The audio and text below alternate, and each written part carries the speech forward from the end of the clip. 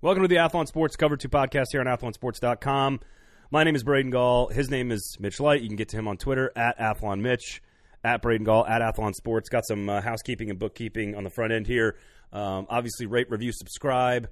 Because, frankly, Mitch is actually just – I'm quoting him now. Mitch is in heat on college football. This is what you just said to me before the podcast. There are certain discussions that are off the record. Oh, that was one of them? You have betrayed my trust. Well, where's your journalistic maybe you shouldn't have integrity? used the burner. Maybe you should have used a burner phone while talking face to face with me. I'm never talking to you again. I'm going to text you from a burner phone. We will get to a lot of text, DMs / email conversation about journalistic integrity and, of course, what the hell took place at Tennessee. We'll get into that because it's fascinating. But I don't really want to discuss it about Tennessee as much as I do social media, the impact on college football, journalism, what it really is and is about, and how the sausage is made and all that kind of stuff. We'll get into all that. I also want to, again, remind people, podcast at athlonsports.com is the website, or is the email address. Rate, review, subscribe. That's how people, we have gotten find us. So. I was traveling last week, so I didn't. There were some tweets back and forth that I didn't get back. But someone asked you a question. You said something about a mailbag. We've never really done that. If we get enough questions, we can throw some mailbag questions. We might do that during the summer months. Yeah, during the summer months, I think that might be the dog days of the off-season. I think that would be a great time for us to do like a mailbag, because I think it would be, especially after the magazine comes out, we can sort of look at it and I want to know. People can say like you're an idiot because you picked Texas. Right. We want to know where people think we are the most right, wrong, off base, whatever. That is actually a good idea. Just based on our predictions are out. Let's talk about it. Speaking of feedback on the magazines. Yes. We have hidden a little nugget, a little gem inside of the Athlon Sports NFL Draft magazine, which is on newsstands now. Go buy it. You have an opportunity to win a trip, access to your number one favorite game of choice in 2019 for college football. Yours would be Eastern Michigan, Central Michigan. Of course. Clearly. Of course. I don't even know what interstate connects Ypsilanti and Mount Pleasant, but if there is one, that's the battle of that. So, no, the point is, iCarly. So here's what you need to do. It's all you need. It's very, very simple, actually. You have an opportunity to win a trip, access to a game of your choice. Any game. It could be anything you want. If you're an Alabama fan, I'm guessing when they play that other team in the state, might be your favorite game of choice. Here's what you got to do. You have to buy the magazine. Very simple instructions inside that magazine. There's an ad in that magazine. You got to go find it and follow the directions. Basically, all we want is for you to give us some feedback on the Athlon Sports NFL Draft magazine, speaking of feedback. But you got to find the URL that's buried in the Athlon Sports magazine. So if you go by the draft magazine, which most of you were assuming you love college football, you love the draft, all of it's tied together, go by the magazine. There's a little ad, there's an ad buried in there where it'll give you a chance to win seriously, someone's going to get a trip and access to every football game they want to in college football in 2019. So go. Only one, not every. There's a URL in there. You go to the URL. You follow the instructions. Super easy. It's very, very simple. You were able to do it. We're not using the other draft magazine anymore. We're just using this one. Yeah, I was able. I typed it in. Yes. And it showed up. Braden's not good at the internet. On my computer machine. Okay. It showed up right there. And then you proceeded to say really bad things about me in the feedback section. No, I would never. Okay, I think you do a marvelous job. Thank you. Any more bookkeeping? No, I think that's everything. Follow us on Twitter, all that stuff by the magazine. Also, what we're doing from now, we got 5 more weeks of 5 more weeks of something we're starting this week. Way to sell it. What we're going to do, actually 6 technically, what we're going to do, every podcast for the next 6 weeks, we are going to pick out one major conference and then the group of 5, and we are going to ask 5 big questions. Very original, very creative. It's how no one's ever done anything like this. It's as creative as we get here on the Cover 2 podcast, because there's 2 of us. Yes. And it's named after an antiquated defense. We will have the 5 big questions for spring-ish football, because this will run past spring football. Right. But we're going to do one conference today, Big 12. So we'll get to the Big 12 a little bit later. We've got the 5 big questions about the Big 12. One coming up a little bit later on. We'll do Pac-12, ACC, SEC, Big 10, Group of 5, all over the course of the next month or so, as you are in heat putting the magazine together. As I was just going to say, I feel great today, well-rested, chipper. Each week, you will probably notice me getting more stressed, drained mentally, physically, less sleep. So spending time with me gets more and more difficult. Like, I see you come in to do the podcast, and I just groan. Well, but just think of the listeners. Okay. Think of the people out there that desperately need to hear the sweet, sultry sounds of Mitch Light to get through their work week. I'll be there. Okay. Okay. I just had a song playing in my head. Okay. I'll be there. All right, so let's get started with the Tennessee stuff and the leaks and the Freedom of Information Act and the text messages. I got a couple of broader questions I'd like to ask instead of diving deep into why the hell didn't Tennessee fans allow John Curry to hire Mike Leach, for example, because Mike Leach would have been a better hire. A couple of broad questions here. First question is, how much trouble do you think any of the coaches that currently have jobs, I don't know, Paul Johnson, whose agent was clearly asking for the job. That's the one. Dave Doran clearly wanted the job and then got ghosted by Tennessee. They just ignored him. Mike Leach clearly had a verbal agreement with John Curry. That one already came out. That's nothing new. But these are all official now. Yeah. And I'm just saying, aren't any of these coaches having some meetings with their bosses right now? Like once all that information came out, don't you think like if you're an AD, you're going, Coach, you didn't tell us you were super interested in leaving Georgia Tech to go to Tennessee. Right. I don't know how I feel about it. I mean, if I'm an AD, I'm super pissed. I'm like, Paul Johnson, you've had a couple of lean years. We've stuck behind you. Hey, this school hired you. No, how many other Power 5 schools hire an option coach? None. So, I realize that the relationship between Paul Johnson and the fan base there is kind of tenuous. It's up and down. I can see why Paul Johnson's a perfect example of a coach who, even though he's still doing well at a school, you might want time to move on, get out before, the pack comes to get you. Each case is different. Dave Doran, NC State to Tennessee, that's a no-brainer. I mean, if I'm NC State's AD, I'm not that, I think that's one of my favorite parts of the whole thing. I'm not that mad. Like, why, if the NC State AD would probably want to leave for Tennessee. That's my favorite part is that they just stopped. Dave Doran was basically like, you up, you out, and Tennessee was like, ... Like, you could see Tennessee texting, but then Tennessee's like, no, I'm not going to send this text. They basically just ghosted on Dave Doran, which is amazing. That's sort of my first question is that's really unfortunate for anybody that might be linked to that I'm all job. for freedom of information. Like, it's good that reporters can get this information. But, like, do we really need to see every text and DM from John Curry? Oh, well, Tennessee fans, they despise that man. And here's my favorite part of this whole thing is that Tennessee is paying John Curry $2.5 million because he made a bad coaching hire. That's every athletic director in America, basically. I mean, Jeremy Foley. But he's not working. The other ones are still working. Name the football coaches Jeremy Foley hired at Florida. Yeah. World-renowned athletic director. That's my he might have done the greatest things behind the scene for Florida facilities. Their Olympic sports are amazing, but he hired Ron Zook and Will Muschamp at a job at a school. And Jim McElwain. Yeah, and Jim McElwain. And Urban Meyer fell into his lap. I mean, Urban Meyer was a no-brainer. Sure, they beat Notre Dame for him. That year. He was looking at both schools, but at a school that is, arguably top 2 or 3 job in the country, it's not very difficult to hire a football coach, and he failed more than he succeeded. And again, I sort of don't want to make this focused on Tennessee, but Tennessee fans, you're just so embarrassing right now. And it is my alma mater, so I'm allowed to have an opinion about this a little bit more so maybe than other ones. It's just, I just don't know who cares what John Curry's text messages say to people. I don't. Even through all of the nonsense, and I think John Curry was guilty of a lot of stuff, and this is where my second broad question here is, the impact of social media on our sport now is both terrifying and cool and fascinating at the same time. And a lot of responses I get are, why is it terrifying? I go, well, think about your job.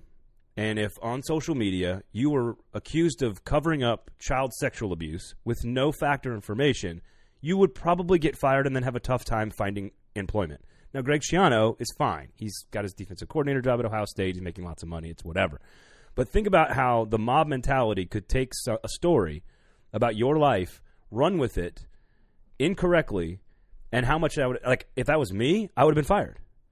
If they painted that on a rock about me, I'd get fired, and I would have a tough time being able to provide for my family. So just let's slow down on how terrifying. Why is it terrifying? The fans don't have a right to have an opinion? That's different. You have a right to have an opinion. It's another thing to accuse a man of something inappropriately that could cause him to maybe not have a job. And that goes for every person on this planet. And the first thing I thought of, terrifying is not necessarily the right word because I'm not sharing, there's nothing scandalous in my text, but you know some coaches. I don't know a ton of coaches, but I know some coaches that I text that are public institutions I don't. I want to get to that in a second. That's a different subject. I'm talking about. I agree. How the social, like, you don't even have to be related to anything. But you have a public job. You're a but why would you? I'm going to play slight devil's advocate. Why would you instantly lose your job? Shouldn't your employer get all the facts first? You're not going to necessarily lose your job because a mob comes after you. Which is part of the question. It sucks for you and your reputation. No, they did. They bailed on Greg Schiano because of the social media mob. That's what happened. The PR was so bad that the boosters and the donors two separate things. He didn't get hired. He did not get hired because Tennessee said, "Oh wait, he was involved at Penn State." He didn't get hired because of the mob reaction to that. There's two separate things. You're saying you'd get fired if someone painted that on a rock. No. Your employer should do due diligence and decide whether or not to fire you. Yeah, but in a position, in a job of public, when you're in the public, like I host a radio show locally in Nashville. We do this podcast. It's not really public, but we thank you guys for very private. We thank you guys for joining us every week. But if I was to get again, it's more appropriate locally. If I were to get a DUI, something awful, right? Which I would never do because I don't drink and drive. But if I was to get a DUI, it'd be a story locally in Nashville. But what if it wasn't true? And all of a sudden, newspapers everywhere and the social media mob mentality are all screaming and yelling about Braden Gall getting a DUI. It'd suck for your reputation, but you wouldn't necessarily. But your reputation is what you are when you have a public job.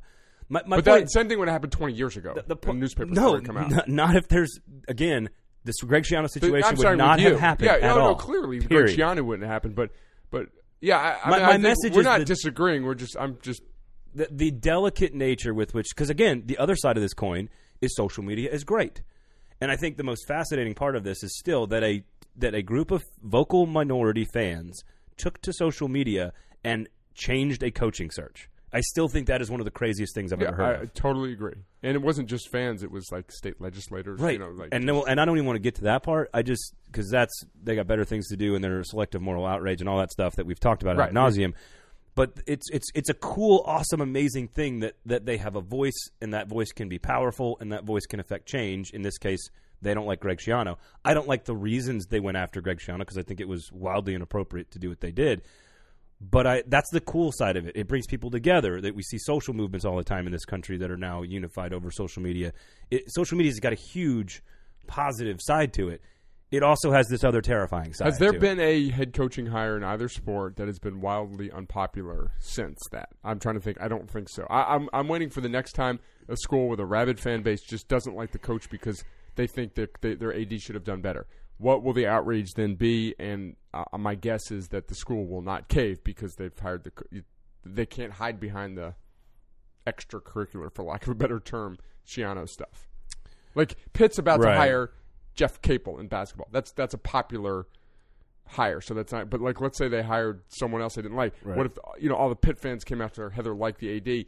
Are they going to cave? Like, how far will this go? That's sort of my question. Is what? I don't what's think. The next step? I think. What's the next step in all as powerful as social media can be, as powerful as the mob mentality can be, I think Schiano was a unique situation.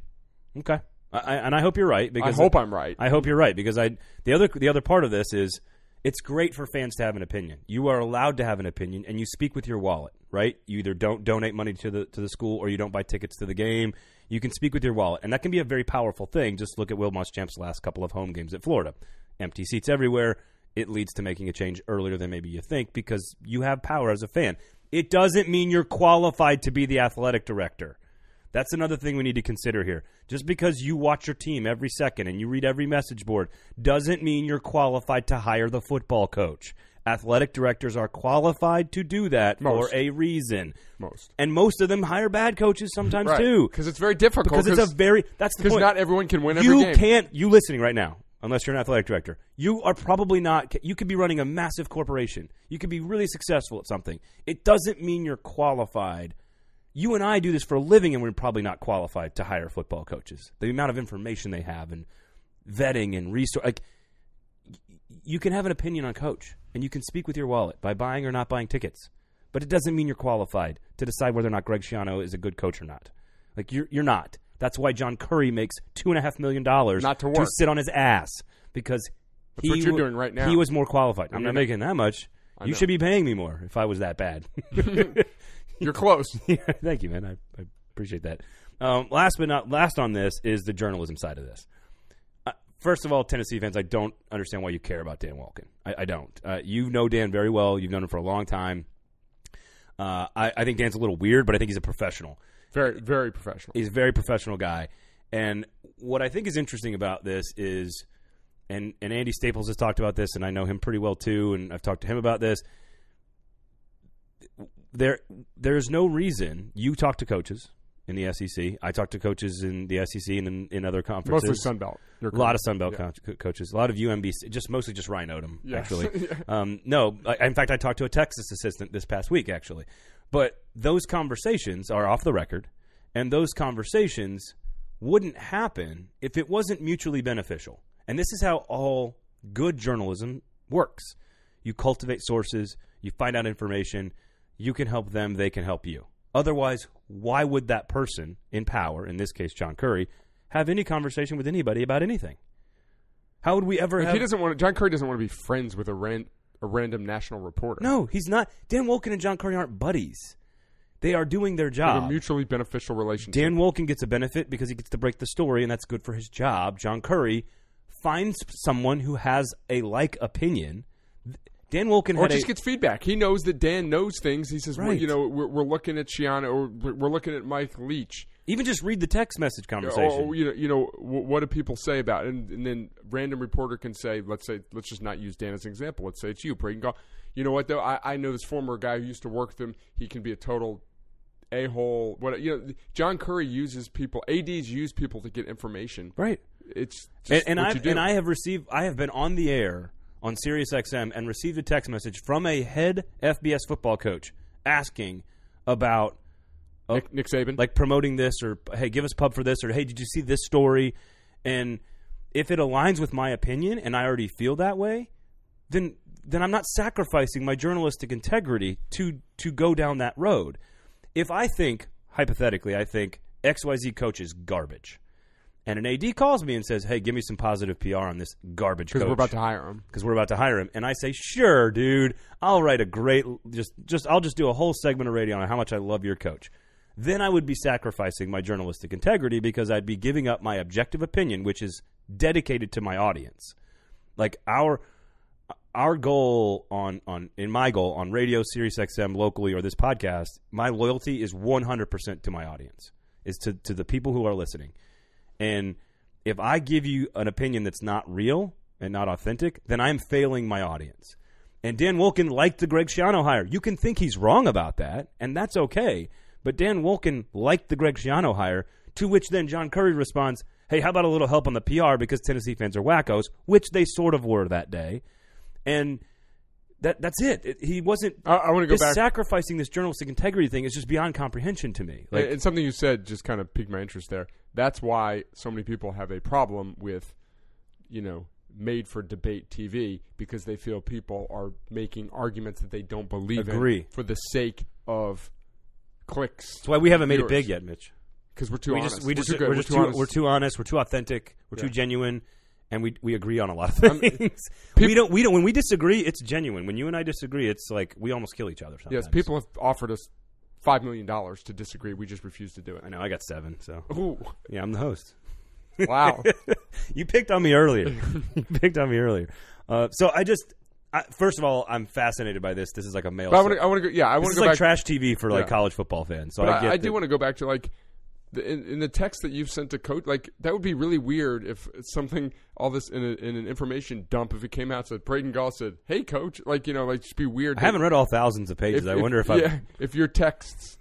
I have been texting people in the Tennessee athletic department. Have said, to a coach or an administrator of public school, and I wonder if coaches now will be more reluctant to just engage in text conversations with reporters. Burner phones. Hugh Freeze. Burner phone. Yes. Now, if you're going to call escort services, just honestly use a burner phone. Like, that's just stupidity. That's just stupid. But texting with Dan Wolken, like that's, again, I have had conversations with current SEC assistants, that I am not allowed to share, and that I would probably be embarrassed if they came out. Yes. And nice things were not said by both parties. Not at each other, but like. Just like that. that guy's terrible at this or that guy's terrible at that, and this player is bad. What we do is sometimes we take that and we use that as we delve into our own analysis of something. It's just a piece of data. Like if I have an opinion on a quarterback or an offense, and you had one, let's use one that was public, right? Didn't you do one?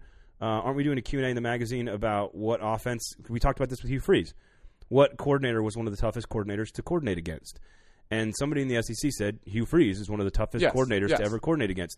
That then may affect your opinion, but it will not define your opinion. It will be piece It reinforced me because I've been from a football standpoint, I've been a Hugh Freeze proponent, think he's a really good offensive coordinator for years.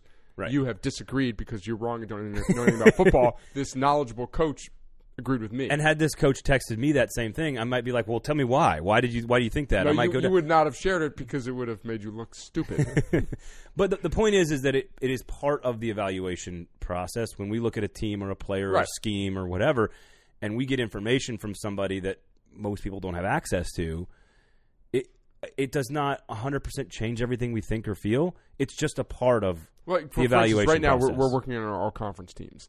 We email all of our writers and say, hey, the team you cover, we'd like to get some feedback. I know this isn't a coach, it's a writer. Nominate some guys, the team you cover. We don't just say because our Auburn writer says Jarrett Stidham should be first team. It's just more data. We've talked to coaches. We talked to other people. You use it all, and then we form our own opinion as an editorial staff. Well, and look at our coaches. One of our favorite portions of the magazine every single year is the anonymous coaching scouting report.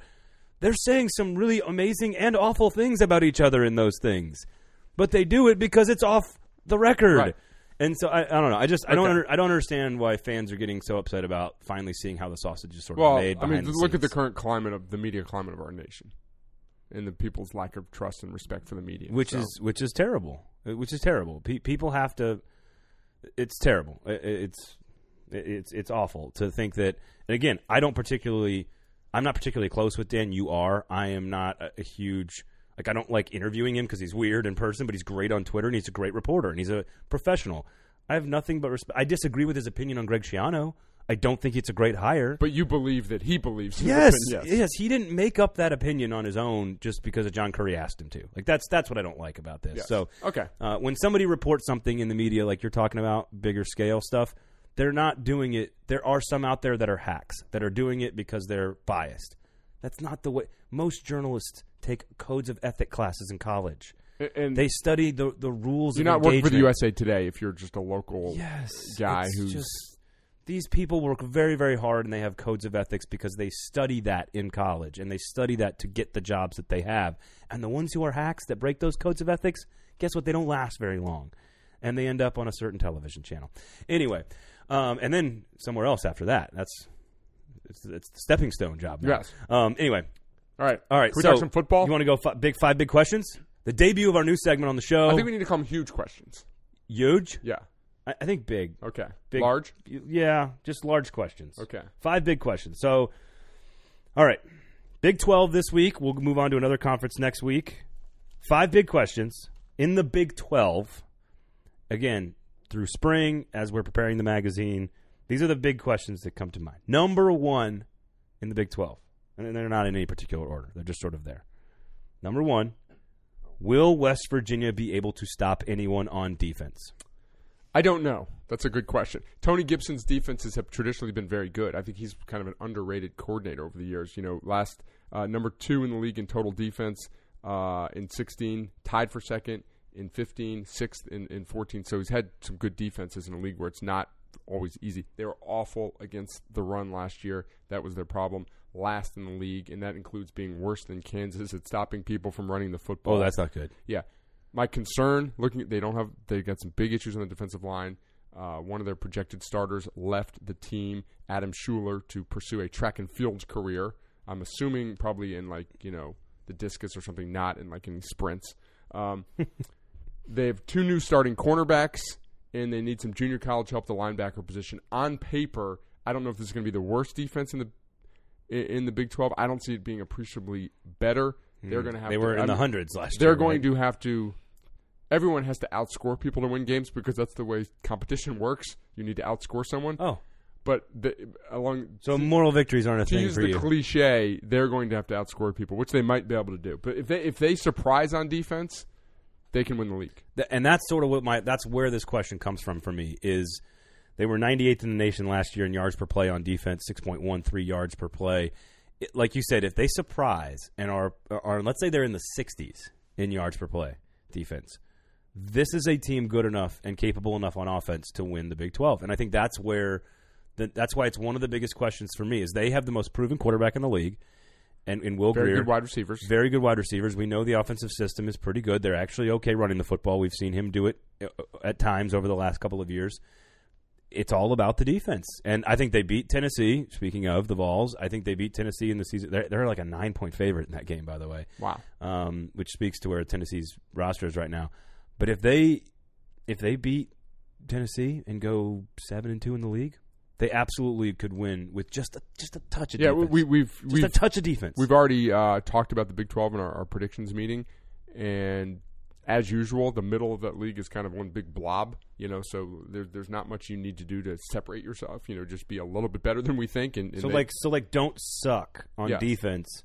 And you might win a conference championship, West Virginia. That should be the mantra, like when they go out to practice field, like just have signs that say, don't suck on defense. We need a rapper to write a song called Don't Suck on Defense and then have it just blaring through the hills of West Virginia. Like John Denver's? Yeah. Well, no, that doesn't strike me as a hype song. Yes. Take me home. So we're in agreement. We don't know if they'll stop anyone. If they do, they can win the league. What do you think? I think they will be...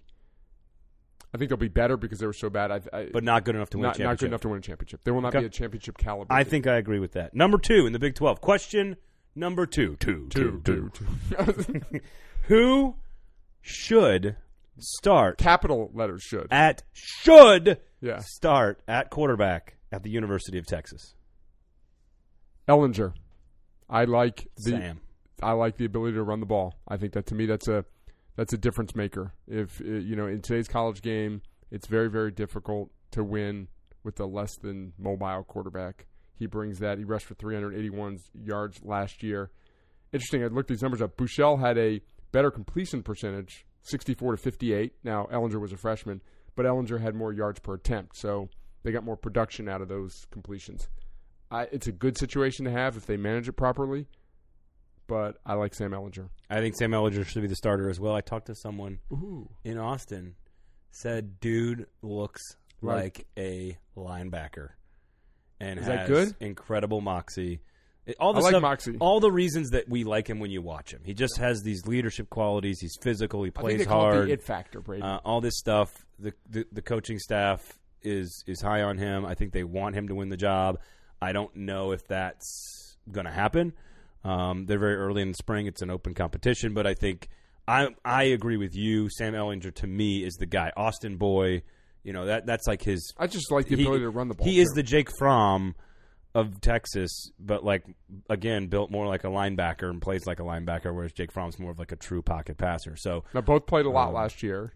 I would no matter who wins the job, I would think born and raised a Texas fan, all that stuff. So I think it should be Sam Ellinger as well. So it'll be interesting to see. That's my guess. What that would be my guess. There's no longer he's a freshman. We got to go with the veteran. They both had plenty of snaps. I totally agree. And by the way, I spoke to someone, not texted. You are just. I spoke so that it wasn't recorded. Yeah. So that it could. Who's missing, by the way, from all this Freedom of Information Act stuff? One line from Jimmy Sexton that says, "Call me." Yeah. Thousands of emails and direct messages and email and texts. The most powerful man in all of it, didn't find him anywhere, did you? Smart guy. Yeah. Jimmy Sexton didn't become the most powerful agent in football because he's stupid. Yeah. It's like Vegas. They don't build all those golden pyramids because they're wrong all the time. All right, question number 3. The big 5 questions in the Big 12. Question number 3. Is there any reason to doubt Mike Gundy's ability to replace his offensive weapons? Lost Mason Rudolph, lost James Washington, lost a couple other receivers, rebuild offensive line. Is there any reason to doubt that and think he won't do it again? Just replace them all and be better again. Well, just be just as good. They were, and I should have looked this up more from a number standpoint, they were probably at their best in the Mike Gundy era last year for as far as efficiency of their passing attack. So, okay, I'm going to qualify this. What number would you like? Just their yards per play on offense. Their yards per play on offense efficiency? the last 3 years. Well, that's all Mason Rudolph, right? Yeah, okay. So, I think they will take fifth in the nation in 2017. Yeah. 12th in the nation in 2016. This is great podcasting here. 26th in the nation in 2015, which would have been the 3 Mason Rudolph years, correct? Okay, well, so that's good enough. Well, hang on. 2014. What about 98? 2014, 76th in the nation. Okay, so it's a little bit of a misconception that they're just every year. 45th in 2013 and 2012. They were 3rd, which would have been the Brandon Weeden year, I believe, right? 2012. So can I answer the question? There you go. I think they'll be really, really good on offense. I don't think they'll be when you've got maybe the best wide receiver in the country and a top 3 or 4 quarterback, I don't see how you'll be as efficient on offense. They've got an interesting quarterback situation. Drew Brown transfers in, grad transfer from Hawaii, who is undersized, not really a runner, rushed for 7 net yards last year at Hawaii. You'd think he's kind of undersized. He might be a dual threat. He's not. Spencer Sanders is their top freshman, a guy before Brown transferred in that a lot of people thought would win the job, a true dual threat from Texas. They still have some, Jalen McCleskey's back, Dylan Stoner, Tyron Johnson, who began his career at LSU. They still have some weapons on the outside. I think they'll be really, really good on offense, but I think to say they're just going to plug and play and they're going to be as good as they were last year, I don't think that's the case. So not a championship contender because they cannot automatically replace all those people. I think it was kind of a perfect storm of greatness. By the way, 3rd in the nation in yards per play on offense for Oklahoma State in 2011, 3rd in 2012. 8th in 2010. So I think all 3 of those are better than Mason Rudolph. So, yeah, they were 5th under Mason Rudolph was his best ranking. They were 3rd in 2011 and 2012. So Brandon Weeden's offense with James Blackman was better than – it was Dez or James Blackman? I get them all. They run together. They've run the ball better last couple of years. And that's where I think Justice Hill is really good. That's the weapon. Maybe more of a focal point. That's the weapon they need to utilize. So, what say you, Gall? I think that there's some level of just I buy into it. And there's some of it. It's like Texas Tech to a degree. Right. I mean, he's every just year. Find guys. Yeah. Justin Blackman was 2011. Yeah. So I say, like West Virginia, not enough to win a championship. I believe that they will be better than people think because they're replacing so much, but they won't be good enough to win a championship. I agree. So, all right, question number 4, the Big 5 in the Big 12. Number 4, and this is my favorite one. Ooh. My favorite question. I'm going to let you answer it first then. Oh, I don't want to. I'm scared now. Okay. Number 4, does Iowa State have staying power? Define staying power, Braden. 8 wins every year? Yes. Staying power. Okay. Which is incredible for Iowa State, right? Okay. If they were to go 6 years and win between 7 and 9 how about games? this? Can they be West Virginia-like? Not light-like, where they're always a bowl team. Okay, occasionally they might dip and go 5-7, but so like Kansas State. Yeah, can they be like just one of those middle of the pack every year teams that every few years can jump up and maybe contend? Maybe if the ball does not bounce their way, they might go 5-7 one year. Maybe like another team in their state. Northern Iowa? No, they're consistently amazing. So yes, I do. I think they can be a relevant Big 12 program. This year, it's going to be interesting. They lose some key guys. I love their running game. David Montgomery. They got a lot of people back. Yeah, they lose 2 stars on the offensive line, but Kyle Kemp is back for his 6th year, I believe, in college. Got another year of eligibility, so I think they will be good again this year. They won a lot of close games last year. They lost some close games. The close game theory, which is a regression to the mean generally, doesn't apply to them because they were the mean last year. Yeah, so they went 5-4 in the league last year. I mean, there's such a fine line in college football. Huge turnover margin in the positive for them. Which sometimes that could suggest that will regress to the mean. A few plays here or there, they go from 5-4 to 3-6 or 7-2, whatever. I think they can be a relevant program in the Big 12 for the next 3 to 5 years. How long is Matt Campbell the head coach at Iowa State? I'm going to say over-under. Let's put an over-under on years for Matt Campbell. I'm going to say over. I say he'll be there in 5 years. I think so. 6 full seasons. I think he's found a temporary. I would home. take the way under on that. Okay, but I think it could be one of those where it goes an extra year. I could be way off on this. 3.5 would I think would be the Vegas betting line. I could be way Maybe off on this, 2.5. but I just think he's a guy that's not just looking to jump at any good opportunity. That has to be a well. perfect. I mean, in his buyout, he gave him basically the entire. He basically said, "Hey, entire contract is the buyout." So he, and so I guess 2.5 wouldn't be applicable since he's already been there 2 years. I think 3.5 is the. I take the over on 3.5. I could see that. I think what I love about college football is these types of situations where we think we have a rising star coach at a program that doesn't traditionally do great things, and if Matt Campbell is the real deal, then Iowa State will have staying power, and that's it. If Matt Campbell, if last year wasn't it's a coaching game, if last year wasn't a flash in the pan, then Iowa State will be a bowl team almost every single year that he is there. If he's the real deal, and then he probably does get a bigger job at some point. So that's what I love about it's a results-oriented business, and I know it's different to evaluate Iowa State versus Texas, right? I mean, it's very different to evaluate those expectations and accomplishments and win-loss records. But if you go 7-5 at Iowa State every year for 4 or 5 years, you're a pretty good coach. I know Paul Rhodes might disagree with that, but right. That you're a pretty good coach. So we'll find out about Matt Matt Campbell this Paul year. Paul Rhodes a good coach, and he did not achieve this level of success. It's the Glenn Mason thing. Yeah, be careful what you wish for. Be careful what you wish for when you get. Now that's not obviously happening with this. They're trying their damnedest to keep Matt Campbell. So I'm just fascinated by Iowa State this year. I will. That's something I'll be focused on all the time. All right, question number 5, and you can maybe reword this if you want, because I'm not sure how I feel about the wording on this.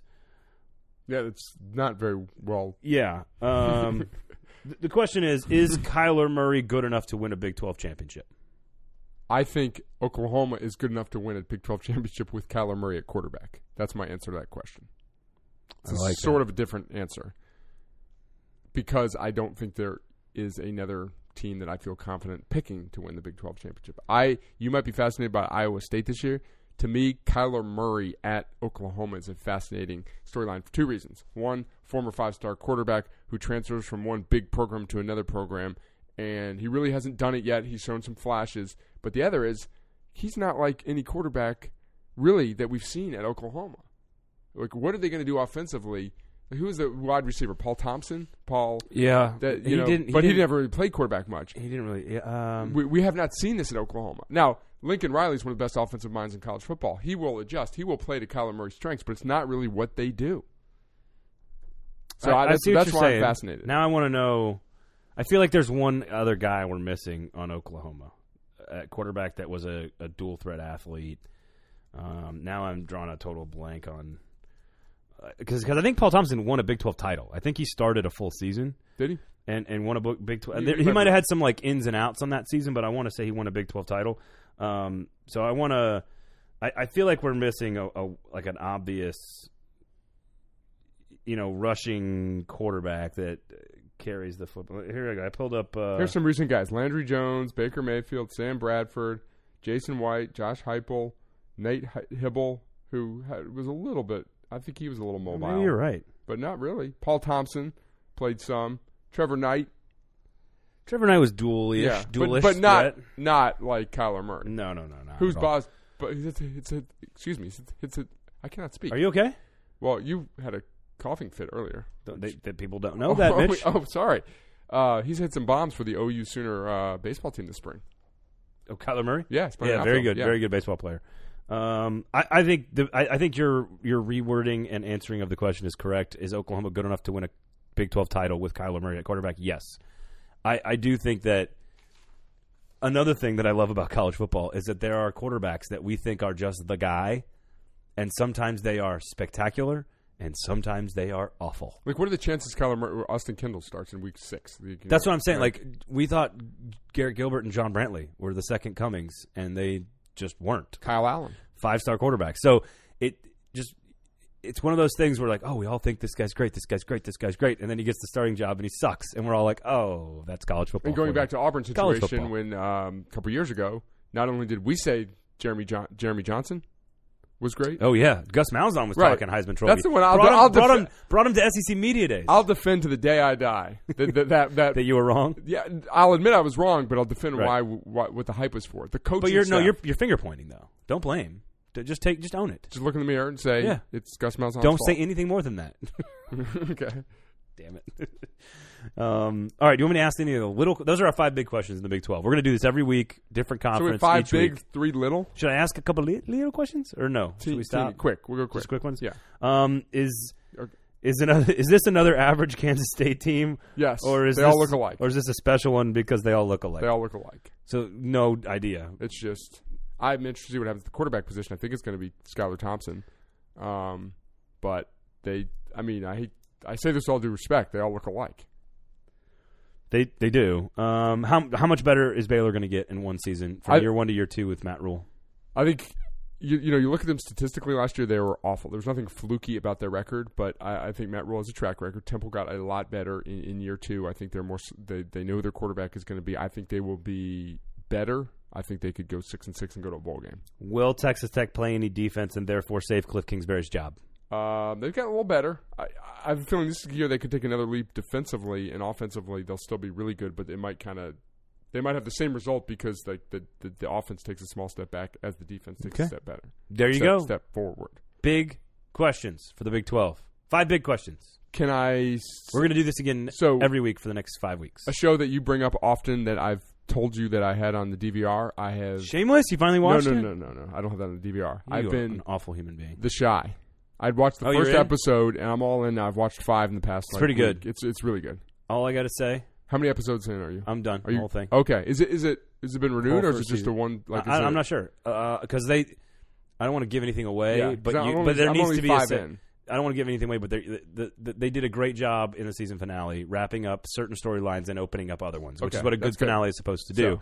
All I got to say is Chef's wife. That's all I got to say. Do I know who that is yet? Yeah, she's in this. You're a fan? Sarah. Okay, yeah. You're a fan. Does she? She's very attractive. Are the feelings mutual? I mean, she's a fictional character. Okay. So there's that. So you're setting some limits. I love the way she dresses in that show. Okay. And she walks around all confident and stuff. I like her. I like the little dude. I'm a huge fan. He's a great actor. Who? The guy. The chef, Brandon? No, the little guy. Kevin? Little Kevin? I don't. Yeah, little Kevin. Little Kevin. The little kid's angle is great. It's scary and terrifying and also a very real look. They kind of want to be The Wire in Chicago Wire, which is fine. That's fine.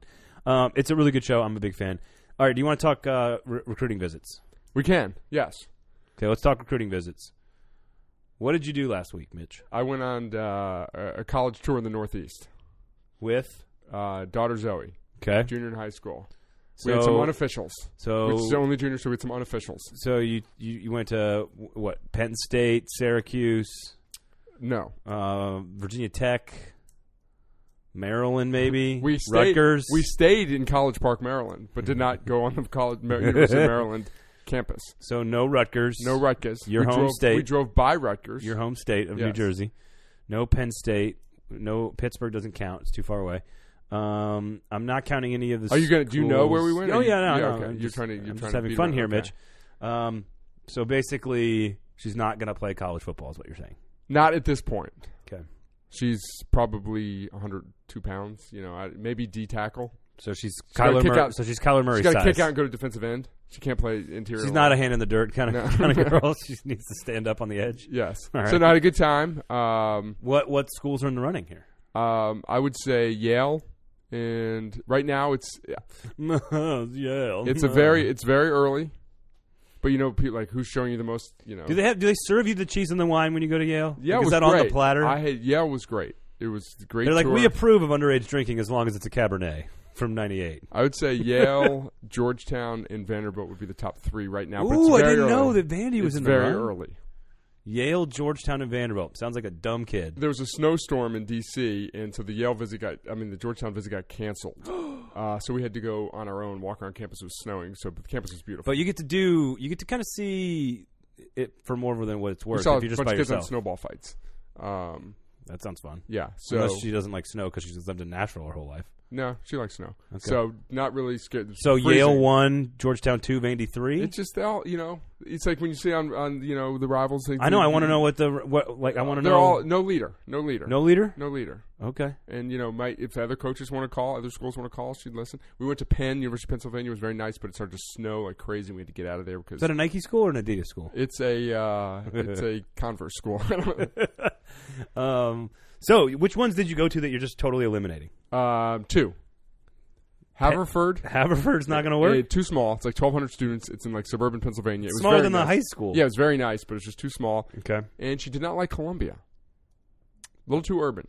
That's fine. Yeah, just a little too New York. You want a little more campus feel? Yeah. And okay. It's nice, but it's just good school. Columbia? So little advice from Zoe Light. Move your campus to a more rural area. Yeah, okay. Just a little advice for Columbia. Yeah. I'm not sure things are working out for you, Columbia. Yeah, I mean, school's really struggling. And then Haverford. Okay, so Penn is still technically in the running? Penn, yes, definitely. What about George Washington? Did we go by George Washington? That was canceled as well, and George Washington is such an urban campus. You can't Once tell you when got you're to on Columbia, campus. you were like definitely not going. Well, you can't even tell. There's no real campus that we could find when it was closed. That's fine. All right, cool. And then we got WashU in St. Louis. We're going to look at Mary. My daughter is 18 months old. Is she looking yet? Yeah, 18 months Any old. Letters? She's thinking like probably New Mexico State. Okay, I could see her at Idaho. She's more of an Idaho State kind of like New Mexico State probably because of the academics, and then maybe University of Florida. Okay. I could see that. There's a lot of people that come down to those two. Technically, yeah, there's a lot of people where it's. I think that's what Tebow came one down hand to, right? it's Florida, people the other think hand's New Tebow Mexico almost State. went to Alabama. Las Cruces, Gainesville, not sure. They're both equal distance from the water, even though people think Gainesville's on the. It's not on the coast. Yeah. It's not. All right, well, cool. So fun very process. Cool. Very cool. Father-daughter trip. Had a good time. Did you drive to the Northeast? We flew to LaGuardia. Rented a car, I'm drove sorry all about around. LaGuardia, by the way. It's such a dump right now. And then drove all around, then returned the car at BWI and flew home. Cool. Baltimore. Yeah. Yeah, I've flown through BWI before. It's good. LaGuardia needs to get was fixed. Cool. They need to fix that thing. It's been under construction for like 10 years. It's ridiculous. And renting a car, you got to take a shuttle to it. I know. It's a mess. All right. Well, very successful trip. It sounds like you have a smart kid there, Mitch. She's pretty cool. She's done well. All right. Well, who will cry more when you drop her off at college? You or your wife? Oh, clearly Heather, my wife. Okay. Yes. All right. I'm just asking. Will you cry? Oh, probably. Yeah. I've turned into a crier. I never was a crier. Emotional. Oh, I never was a crier, and now I cry at like bloody, gory World War II movies. Like I watched Hacksaw Ridge and I was crying. I'm not even kidding. I was so inspired by his actions. A conscientious observer saving lives in the middle of a war. I was crying. I was like, what am I doing? Parenthood has softened me up significantly. As your daughter was soft, that girl is dense, man. And I don't mean stupid. I mean like firm. She is built like a fullback already. Yeah, I could. She's in like the 22nd percentile of height, but like the 87th percentile in That's weight. what both my kids were. Yeah. And she is, and your kids are tiny now as adults, or not as adults, as Yeah. teenagers. They're very slender. Yeah.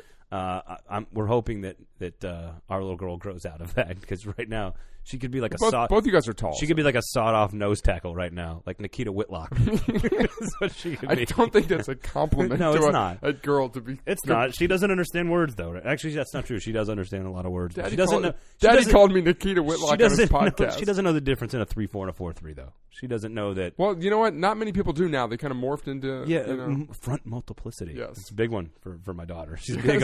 That's what will determine Las Cruces or Florida. Yeah. What's your front multiplicity, Coach? Hey, all right. Dan Mullen might be the coach in New Mexico State. Big five big questions every week for the next couple of weeks as we look at each conference, and we'll take care of all the big news and notes as well. Again, reminder: go dive into the Athlon Sports NFL Draft magazine. Find the nugget there. There's an ad in there that gives you a URL. If you go to that URL and follow the instructions on there, which is very simple, you have a chance to win a free trip to any game you want in college football. It's a pretty cool idea, so go check it out. Little nugget there buried in the NFL Draft magazine, which we know you're going to buy anyway. So give us your money. At Athlon Mitch, follow him on Twitter, of course. There, my name is Braden Gall. You can follow me at Braden Gall. His name is Mitch Light.